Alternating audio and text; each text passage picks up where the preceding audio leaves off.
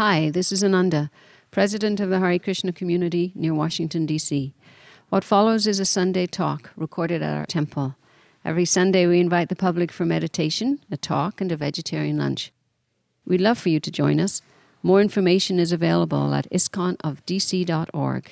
That's ISKCON of dc.org. Thanks, and I hope you enjoy the talk. Today's topic is tolerance, a vital path to transcendence. Now, sometimes we think that being transcendental means not feeling any pressure or not experiencing any suffering. But actually, being transcendental means we experience the pressure, we experience the different problems of life, but we are able not to be affected too much by them. And so we'll look in different texts, starting from the Bhagavad Gita. How many of you, is there anybody who never heard about Bhagavad Gita? See, the first rule of public speaking is to understand the audience. So I'm asking, please don't feel insulted in any way. So everybody has got some notion, some working understanding of the Bhagavad Gita, the divine dialogue between Krishna and Arjuna, Krishna being the Supreme Personality of God and Arjuna being his friend and devotee.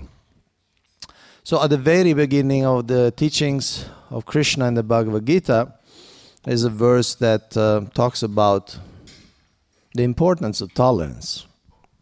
And we'll go through different verses. So if you like to repeat the Sanskrit with me, we can all read together. Matrasparshastu konteya Shitoshna sukadhukadaha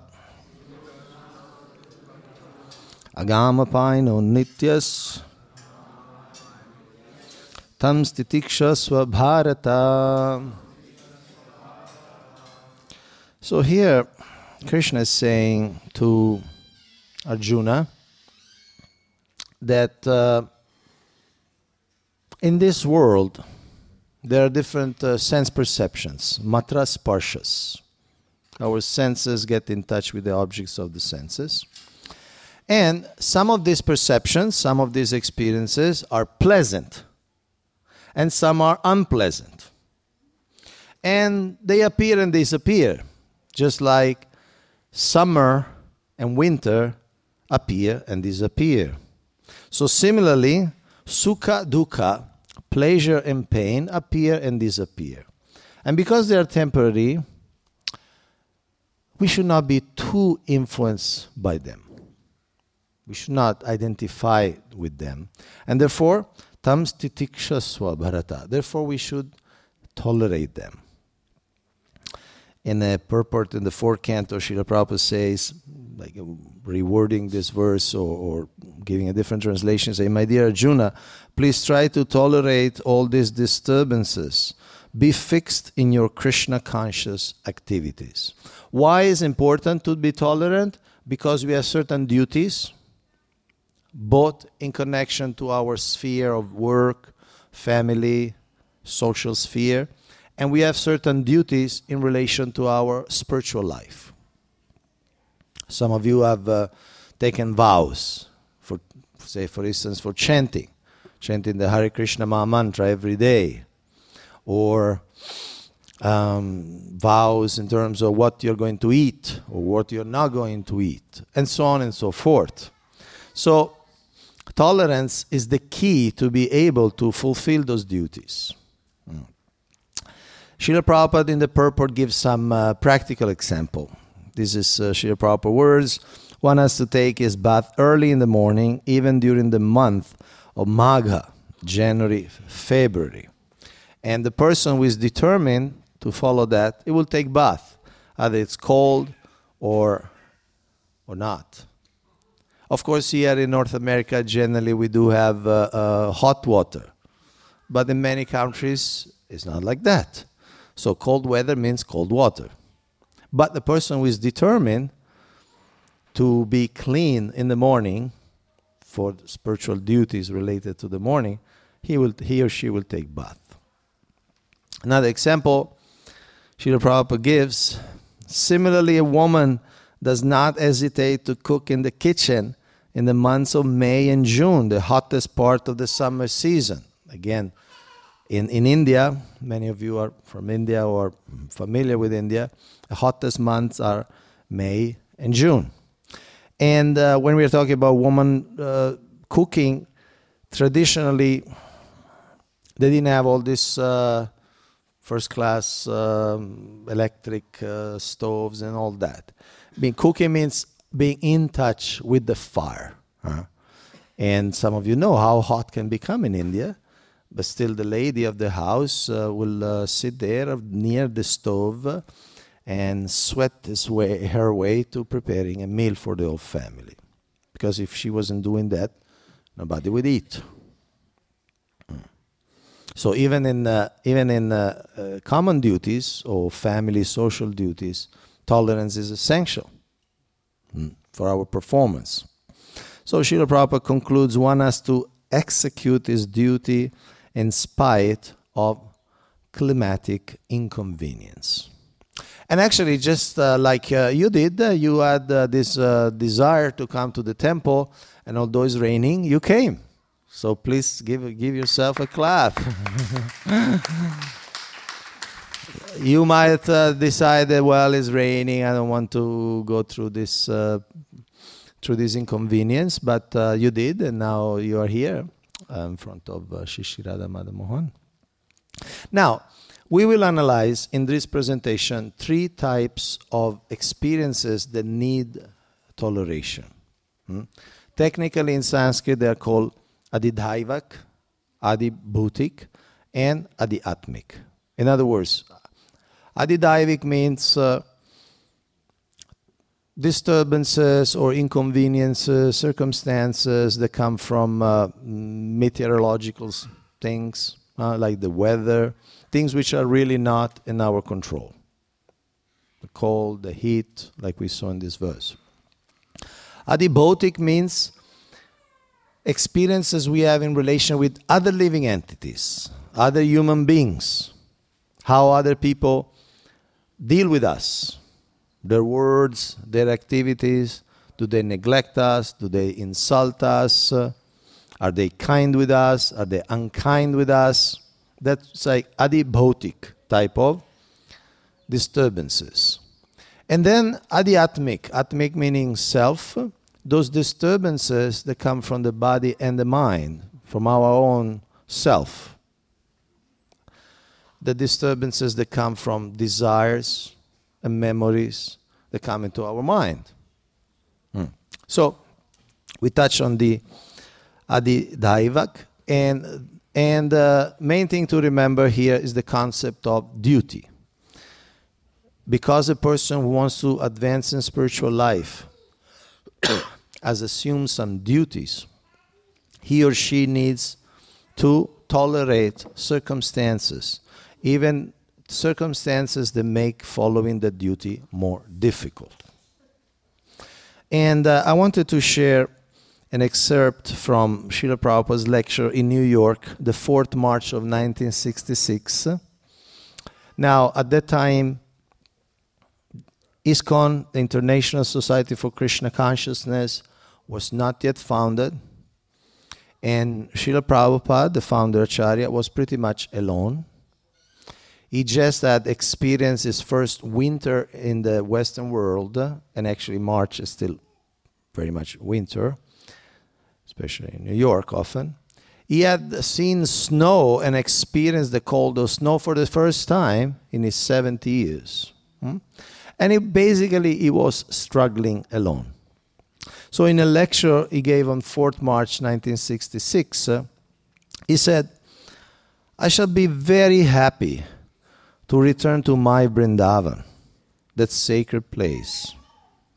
But then why you are," he is personifying somebody who is asking, "But why you're here then?"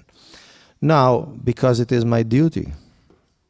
I brought some message for you people, because I'm ordered by superior my spiritual master. So in spite of all my difficulties, all my inconveniences, I'm here because I'm in duty. If I go and sit down at Vrindavan, I shall be very comfortable there. And I'll have no anxiety, nothing of the sort. You see? But I have taken all the risk in the old age because I'm duty bound. I am in duty bound. So I have to execute my duty in spite of all my inconveniences. That is the idea. So this is one of the motivations that can help us build tolerance. When we act out of duty and when we act to satisfy a superior authority. In this case, Srila Prabhupada speaks about his spiritual master who instructed him, go to the West and give the message of the Bhagavad Gita. So because when we want to satisfy our guru, our spiritual authority, his satisfaction becomes more important than our comfort. His pleasure becomes more important than our pleasure. So when one develops that type of mentality, being tolerant becomes easier. Again, not that Srila Prabhupada was not aware or was not experiencing those inconveniences. He was experiencing those inconveniences. But he had a higher duty. He had a higher commitment. His commitment was not to comfort. His commitment was not to an easy situation.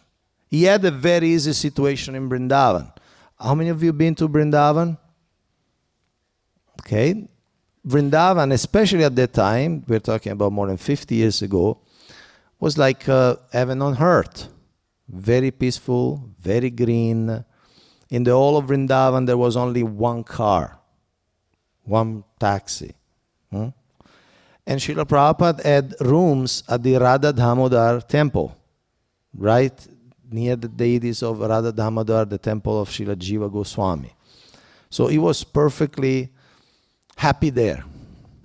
From his kitchen window, he could see the samadhi of Srila Rupa Goswami. So he was perfectly happy there. But still, he left Vrindavan and went to New York after more than a month on a cargo ship because of duty. And he could not have done that without the quality of tolerance. So now we go to Sri Chaitanya Charitamrita. This is Lord Chaitanya. And as you know, Lord Chaitanya only wrote 8 verses, although he was a great scholar. He is Krishna himself. He is the author of all the Vedas. Still, he only compiled 8 verses, 8 shloka. And one of them is this famous verse, Trinadapi sunichena tarorivasa hishnuna amanina manadena kirtaniya sadahari. So we are especially interested in this concept of being more tolerant than a tree. Taror iva sahishnuna. The verse says one should be as humble as a piece of grass in the street. One should be as tolerant as a tree. And one should always be inclined to give respect to others and not inclined to receive any respect. In that state of consciousness, one can chant the holy names constantly. Again, tolerance as a key to perfect practice. And the tree is very tolerant. Srila Prabhupada many times elaborates on the theme. The tree is outside, sometimes it's very hot, sometimes it's very cold, sometimes there is snow weighing down the tree, the old tree. Sometimes people write their own initials on the tree. All sorts of disturbances for the tree, but the tree remains as it is. So this is the image for tolerance, the tolerance of a tree. Going back to the Bhagavad Gita, we see a passage in the 13th chapter, text number 8. There Krishna lists 20 items that constitute the path of knowledge. Krishna says, these 20 items are knowledge. Means how somebody acts when one has knowledge. Knowledge of reality.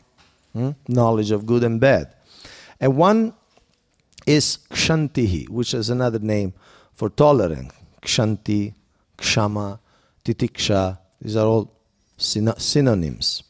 And there Srila Prabhupada defines tolerance as, tolerance means that one should be practiced to bear insult and dishonor from others. In other words, not everybody will deal with us in the way we desire. Not everybody will respect us in the way we like. So we cannot become too agitated because it's just the nature of this world. Sometimes we get respect, sometimes we get disrespect. Sometimes we get praise, and sometimes we get chastisements or criticism. It's just the way this world is. Somebody likes us, somebody doesn't like us. And therefore, we should not be too agitated or involved in how people treat us. And interestingly, this is even applicable in the society of devotees. We may be all practicing bhakti yoga. We may all have accepted Lord Krishna as the goal of life. And we are all on the same path, but still we have different opinions. We have different personalities. We have different motivations and mentalities. So sometimes we tend to clash. But we should not be too affected. We should not leave these social interactions to affect us too much. And I'm taking a lecture that Srila Prabhupada gave in New York in January 1967, a lecture on the Bhagavad Gita. And Srila Prabhupada speaks about this. He says, Kshama means tolerant. Tolerant. You should not be disturbed. Suppose you are in this Krishna conscious society. Now you cannot expect that all the members of the society will be first class men. How can we expect?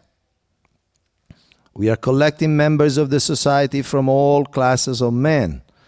So there may be a man in goodness, a man in the passion, and a man in the ignorance. But if you think, oh, this man is not good, that man is not good, oh, no, you should be tolerant. I think you are all familiar with these three divisions, Sattva, Rajas, Tamas. There are people who are naturally more sweet, more cordial, more scholarly, Sattva Guna, goodness. There are people who naturally are more agitated by desires and plans, and sometimes they may be a little bit intense. And then there are people who are more in Tamoguna, means they are a little bit, sometimes they don't take in consideration other people's feeling when they speak or when they act. It's just their nature. It's just their background. So Srila Prabhupada continues, you haven't got any connection with this man or that man. You are connected with the philosophy, with the process of life.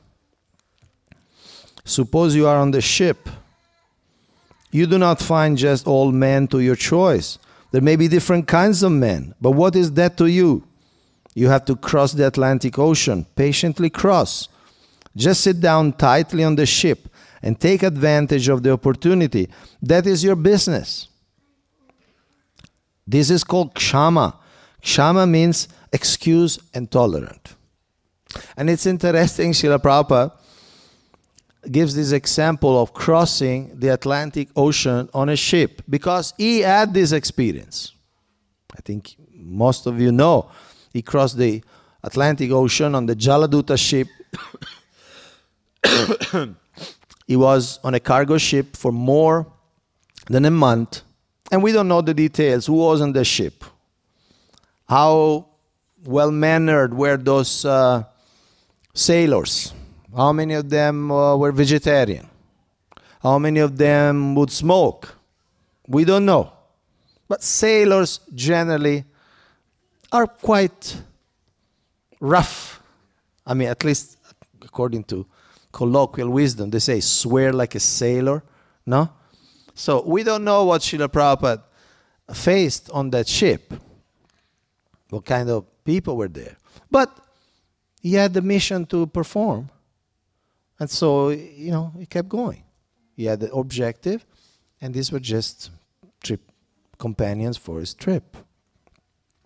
Now we go to Srimad Bhagavatam, to an important verse. This verse is in the prayers of Lord Brahma to Krishna in the 10th canto of the Srimad Bhagavatam. No, this is another verse from the Srimad Bhagavatam. We'll come to that verse later. Sorry. So this is another verse explain how a sadhu, a saintly person, one of his first qualities is to be tolerant. So we'll read that. Titikshava karunika surida sarvadehinam ajata shatrava shantaha sadava sadubhushana. So these are qualities, ornaments, sadubhushana. The saintly person is adorned with these qualities. And the first one is titikshava, is tolerant. So from the translations, says the symptom of a sadhu are that he is tolerant, merciful, and friendly to all living entities. And Srila Prabhupada in the purport explains, even to be merciful to people, we need to be tolerant. Why? Because sometimes we want to do good for people, but people are not receptive. We want to give them knowledge, we want to give them good advice, good orientation, but people are not interested. And sometimes they react in a very violent way sometimes. So Srila Prabhupada writes in that purport, while engaged in preaching work, he, the saintly person, has to meet with so many opposing elements. And therefore the sadhu, or devotee of the Lord, has to be very tolerant. Sometimes devotees are personally attacked with violence. And Srila Prabhupada is making this point in a universal sense. Not just from this tradition or from this denomination, from any tradition of God consciousness. So he continues the purport, and he speaks about Jesus Christ. He says, Lord Jesus Christ was crucified. In another circumstance, Srila Prabhupada explains that Jesus Christ could retaliate, could have retaliated, could have cursed back his oppressors. But what he did, according to the tradition, while he was on the cross, he prayed to the Lord saying, Father, please forgive them, because they don't know what they're doing. So, great example of tolerance. In India, we have another great saint, Haridas Thakur. Haridas Thakur was caned in 22 marketplaces. Means was beaten with canes as a punishment. He was from a non-Hindu background. So when he took up Krishna consciousness, the people from his social environment was very, very, very angry. And the authorities punished him. And to make an example of him, they took him and in different 22 marketplaces, 22 villages, they beat him with canes. So still he was very tolerant. Another example of tolerance from the same purport. And Lord Chaitanya's principal assistant, Nityananda, was violently attacked by Jagai and Madai. But still, they were tolerant because their mission was to deliver the fallen souls. Nityananda Prabhu, we have him on the altar here, on your extreme left. So Nityananda Prabhu is Narayan himself. He is the source of Narayan. He is Balaram himself. So he is God. But when he came down to earth, he came in the mood of delivering the fallen souls, or giving this message. So what happened in his predication, one time he was in Navadip, West Bengal, and was trying to enlighten two brothers, Jagai and Madai. Many of you have heard the story. How many of you heard the story, Jagai and Madai? Okay, some of you heard. This Jagai and Madai were very sinful. Were actually two criminals. It is said that they committed so many crimes you can't even list them all. All sorts of abuse, all sorts of violence, all sorts of misbehaviors. So then when Nityananda Prabhu approached them, they became very angry. Because he asked, please chant the holy name of the Lord. This is good for everyone. Please chant the holy name of the Lord. They became very angry. One of them took a pot, one of this earthen pot, and he broke it on the forehead of Nityananda Prabhu. And Nityananda Prabhu started manifesting blood. His body is transcendental, but for our teaching, he started manifesting blood. So Lord Chaitanya, here in the yellow dhoti, and Nityananda in the blue dhoti. So Lord Chaitanya was very angry. So he is Krishna himself. So he called for his Sudarshan disc, his ultimate weapon, because he wanted to kill Jagai Madai. But then Nityananda Prabhu prayed to the Lord, please, if we had to kill them, we had to practically kill everyone in this age. This is the Kali Yuga. Everybody has some serious personality disorder. Everybody has got some serious sinful mentality, or at least a large part of the population. So please forgive them. And then Lord Chaitanya accepted. He forgave them. And then they also became very, very exemplary devotees. So this is an example of great devotees of the Lord, like Jesus, Haridas Thakur, Nityananda Prabhu, who manifested tolerance in their preaching. Now we'll take another verse from the Srimad Bhagavatam. And this is a verse, the verse I spoke about before. This is a verse spoken by Lord Brahma. It's a prayer that he offers Lord Krishna. And this is very important for us to understand what kind of mentality is favorable to develop tolerance. So we'll read it together. Tatenu kampam sushamikṣamano Bhunjana evatmakritam vipakam Ridbhagva purbir vidadam namaste Jivita yo mukti pade sadaya bak. So here it explains that when a devotee suffers, what he does, he thinks, well, this suffering is coming. It could be any type of suffering, from the body, the mind, from other people, from external and environmental circumstances, economic, social, political, whatever source. So when a devotee suffers, he thinks, well, actually, this suffering comes from my previous activities. Atmakritam. Bhunjana eva atmakritam. In other words, it's self-caused, self-done. Atmakritam. They think, okay, I must have done something wrong in this life or in the previous life. Therefore, now I'm getting the reaction. So I cannot become too angry with the instruments of my karma.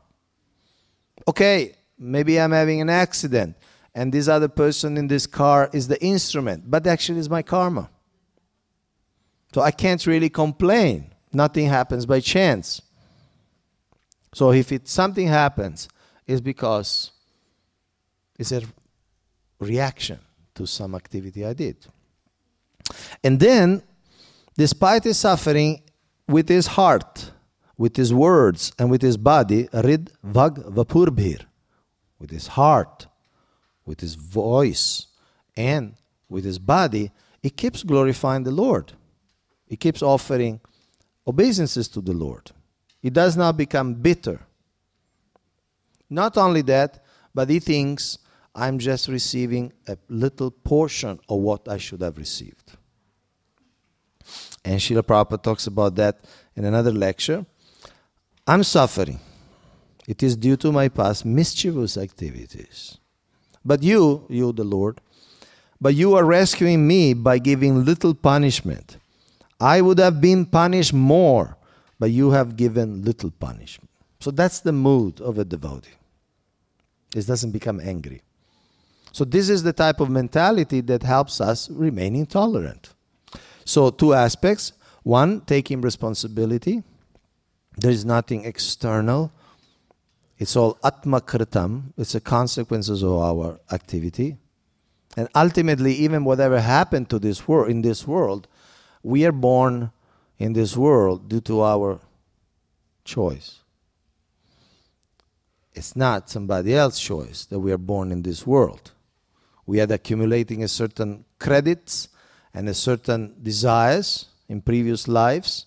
So whatever we face is a result of that. So first of all, responsibility, and then the mood of gratitude.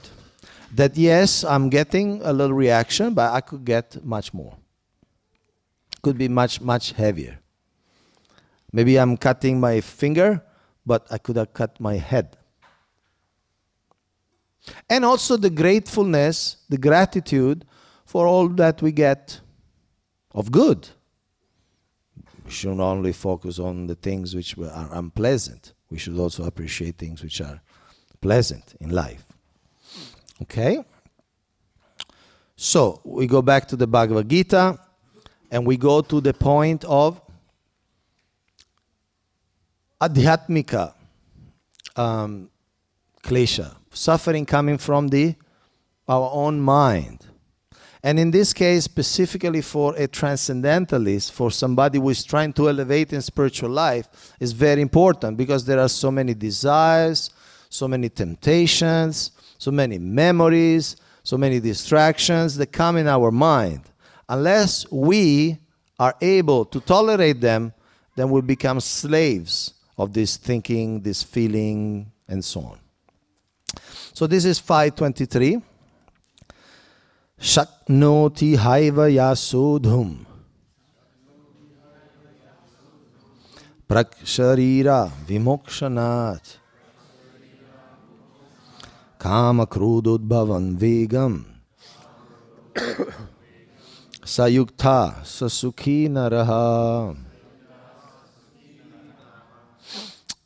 Before giving up this present body, if one is able to tolerate the urges of the material senses and check the force of desire and anger, he is well situated and he is happy in this world.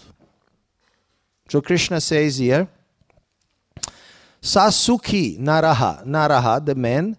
Who is the happy man? Happy man and happy woman. Sukhi, happy. So Krishna is saying that one can become happy in this life when he tolerates the urges of the senses, the urges of the mind, the urges of desire, and anger. In other words, Krishna is not saying one will become happy. One doesn't feel any desire, material desire. But when he is able to tolerate them. In other words, not to act according to those desires. So desires are natural because the soul is a person. And being a person means desiring. But there are spiritual desires, fruitful desires, positive desires, productive desires, and there are material or degrading desires. Not everything that crosses our mind is pure. Not everything that crosses our mind is for our elevation. So many things cross our mind, many desires, ideas, they're not good for us. So Krishna is saying, if you are able to tolerate them, they come, they'll go. You don't act on them, then you'll become happy. If you become a slave to this mental status, to these psychic patterns, then you'll never be happy. So desires sometimes are very burning in the heart. So one who can tolerate the burning and not act on the material desires, he will be happy. So this is the concept of endurance or fortitude, the capacity of tolerating things which come up from our subconscious, from our unconscious, from our experience. We have vasanas, desires. We have samskaras meaning impressions. So if we don't let these things dominate us, we'll become happy. And again from the Bhagavad Gita, this is the last verse I will touch upon, and then we'll take questions or comments. The last verse from the Bhagavad Gita is from the second chapter. It's text 70, and it's very similar to this previous one. Basically, it says that just like the ocean is not disturbed by the many rivers that flow into it, similarly, a man of knowledge should not be disturbed by many desires that enter into his mind. So let's see. Apuryamana machala pratishtam samudramapa pravishanti yadvat tadvat kamayam pravishanti sarve sashanti apnoti nakama kami. So samudra, the ocean. So many rivers come into the ocean, but the ocean remains steady. It doesn't go beyond its limit. So similarly,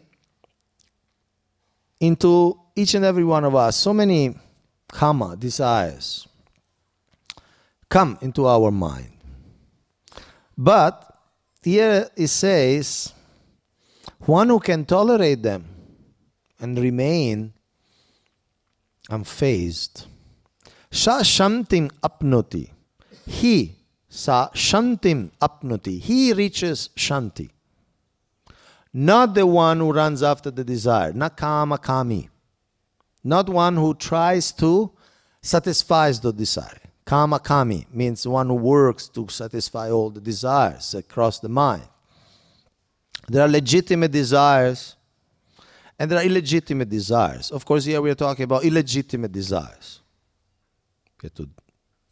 Not all desires are bad. Desires are natural. But there are some desires which are illegitimate. They are against our nature. And trying to satisfy them is not good for us. It's counterproductive.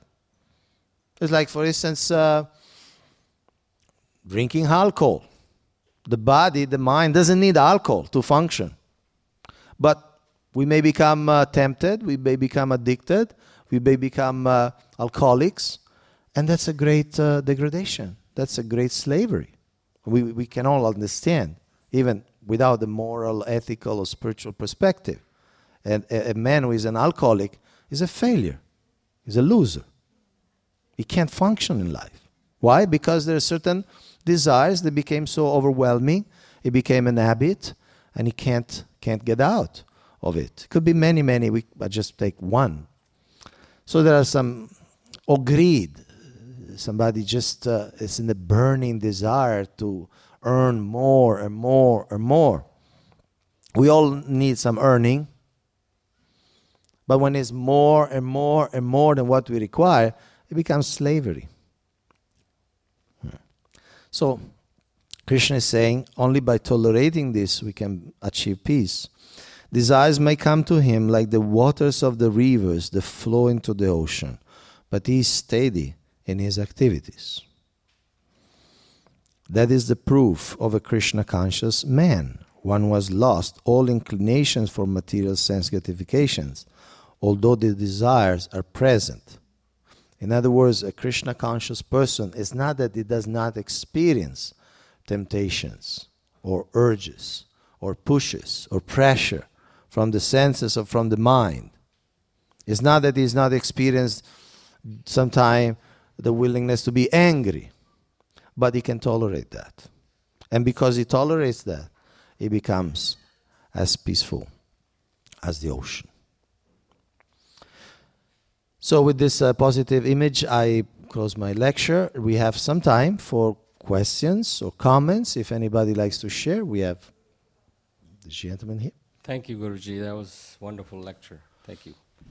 I have a question. I actually am a little troubled by the happenings in the world, and this kind of plays into the topic that we have today, tolerance. One of the shlokas in Gita, Bhagavad Gita, is Yada yada hi dharmasya glanir bhavati bharat abhyuttanam adharmasya tadatmanam sujamyaham.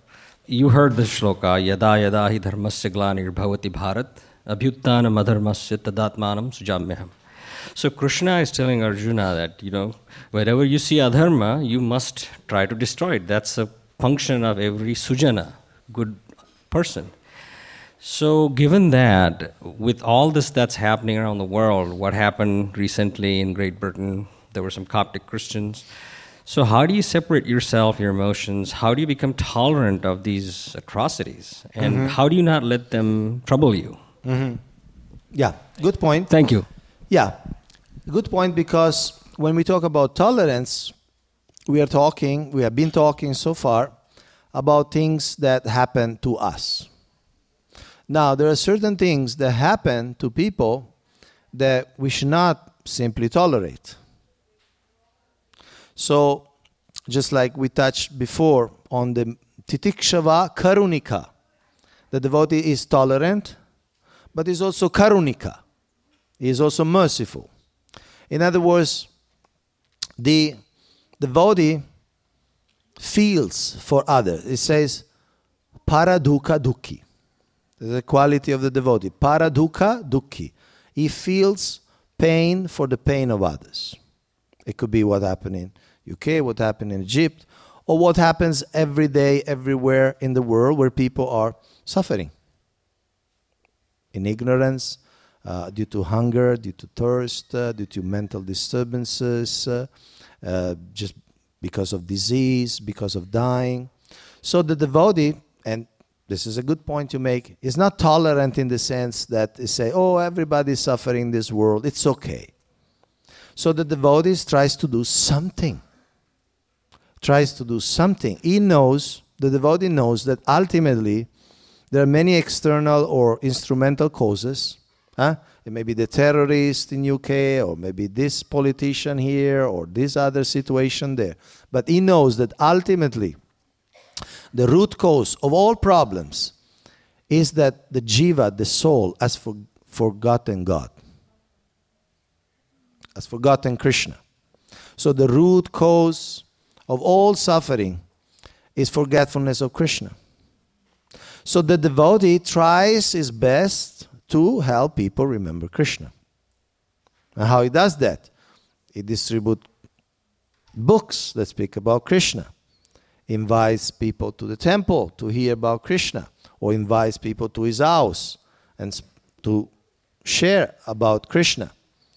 He shares the holy name with people. In other words, the devotee is pained by other people's pain, and is trying to help to reconnect people with Krishna. So if you really feel strongly, please be part of an organized effort to spread Krishna consciousness. Because the first purpose of ISKCON is to systematically propagate spiritual knowledge to society at large. And this is because we know people are suffering. Thank you. Hare Krishna. This is good, and thank you for your lecture. But I was reading one thing, one verse, chapter 9, verse 34. And that talks about, I will just tell the English because I don't remember this, this. He say, Mamana bhavamad bhakto. engage your mind always in thinking of me, become my devotee, offer obeisance to me, and worship me. Being completely absorbed to me, surely you will come to me. So I think this is some point, I think you just made it that you remember God, all the time and maybe, thinking about Krishna. But my question, I think, is a little bit separate than this one, that tolerance is good things to have a person, but how you can be completely absorbed in Krishna 24 hours and 7 days when you have life to working and things like that. So what is your opinion there, when personal point of view, you can do some prayers and, singing, chanting, hearing things, having association with devotees, right?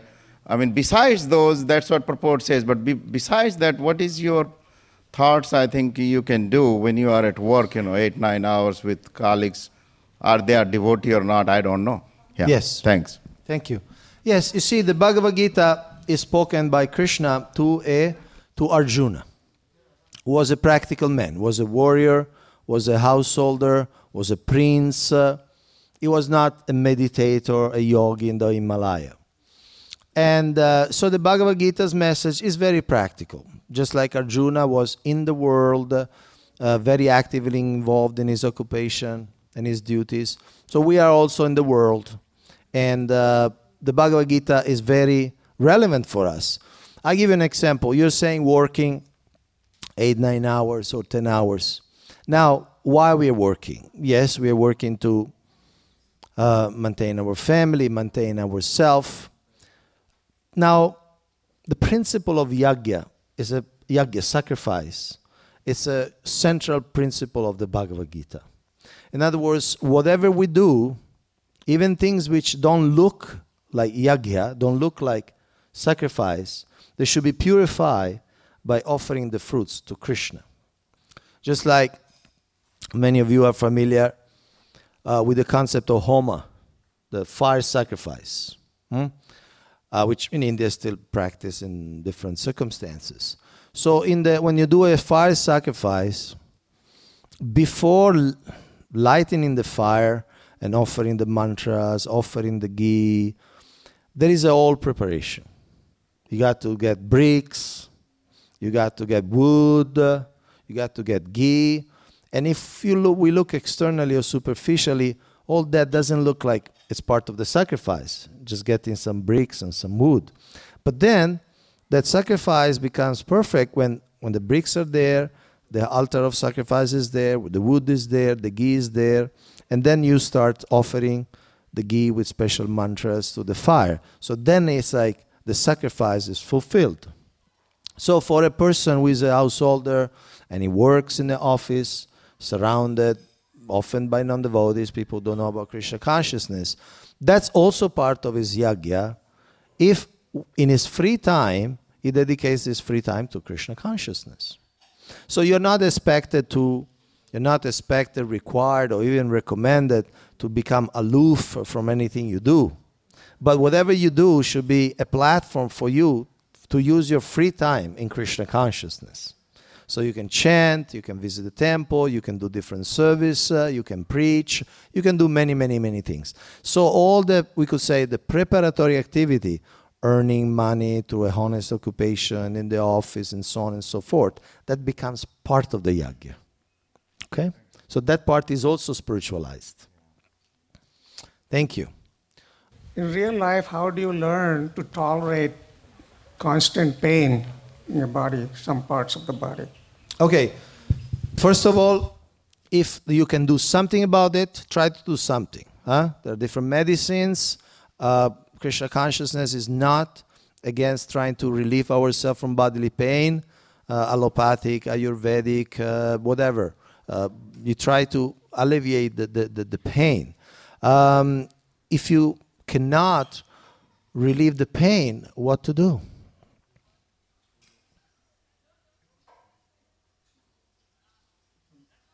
See, the tolerance is like a muscle. It's like our physical muscles. they become stronger as we use. So it's not that we have a certain quota of tolerance and that's it. As we practice, we become more and more tolerant. Okay? Last point from this lady. Hare Krishna. That was a beautiful discourse. So the thing that's troubling me is, what if somebody is in an abusive situation and they're tolerating it and praying and it's not alleviating, in fact it's getting worse. What do you say about tolerance in that case? Okay. Now, I'm talking in general. Obviously, I don't know the situation, so I don't know what I'll say, how relevant it is. But certainly, there are certain things that there is a limit to tolerance. In other words, if there are certain situations that will affect us negatively, we will not be able to, say, practice our duties or practice our spiritual life. We need to make some arrangement. Just to give a very simple example. Say it's very cold. There is snow. Now, Krishna is not teaching us that we should wear just a t-shirt and pants. We should cover ourselves. So tolerance is not an artificial display of self-imposed pain. Okay? So we need to understand certain thing. We need to act so that that pain, that discomfort, that inconvenience gets minimized or removed. If there is a tooth that hurts, we got to go to the dentist. So Krishna is not presenting anything impractical. He's not saying, well, you have a tooth is rotting, just keep going. That's stoicism. That's not Krishna consciousness. No, you go to the dentist, fix it. Either you remove it or fix it, or like that. So when we have abusive relations and we try our best to fix them, fix the relation, improve the relation, or help the person, there is a one point in which we don't have anymore the duty to tolerate.